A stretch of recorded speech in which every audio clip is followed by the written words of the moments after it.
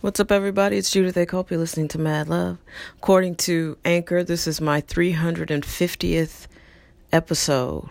What? You're welcome. No, thank you so much.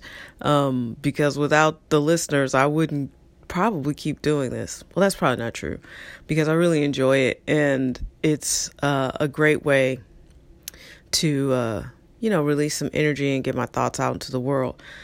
I probably would be discouraged because nobody was listening, but I don't have that problem right now. You guys are listening and I appreciate it. It's Thursday, Throwback Thursday. What a crazy week.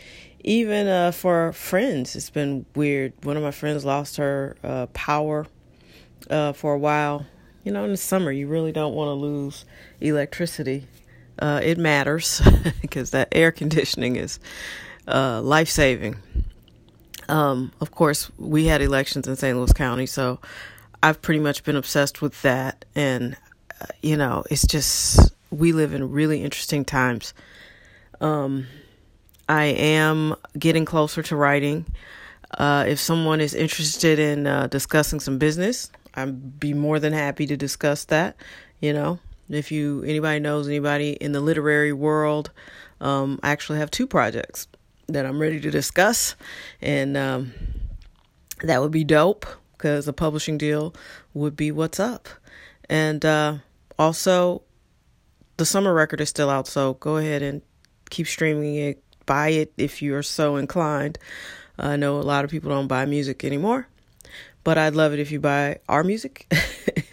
My company works really, really hard. I work with some really talented people, and we all want to be successful. So we keep working hard and getting better at our craft. So that's important too. And if you want to support that, check us out, the Culprit Manifest. They are the producers extraordinaire. 87 Thieves. We work with, sometimes they're a duo, sometimes they're not. It's an interesting dynamic. And Zeus, he says he's going to be ready to go back into the studio soon. So, it's going to be exciting. We're going to have a lot of cool things coming up musically, also literary projects, and trying to help a friend of mine. He's trying to produce a movie in St. Louis. He keeps turning down good money to film in Atlanta because he wants to film in St. Louis. And I'm like, dog, you are better than me, because if they were writing me checks, I would just be like, we'll pretend Atlanta is St. Louis. Because I'd rather get my film made than not. And I'd rather do that than wait on St. Louis to have enough stuff for me to effectively make my film. Without the film office, there's something going on, I think, in Jeff City. Somewhere there's some kind of film office, but not really. I'm not sure what they do.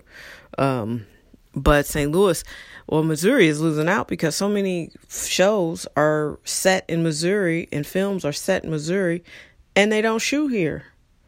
It's just ridiculous.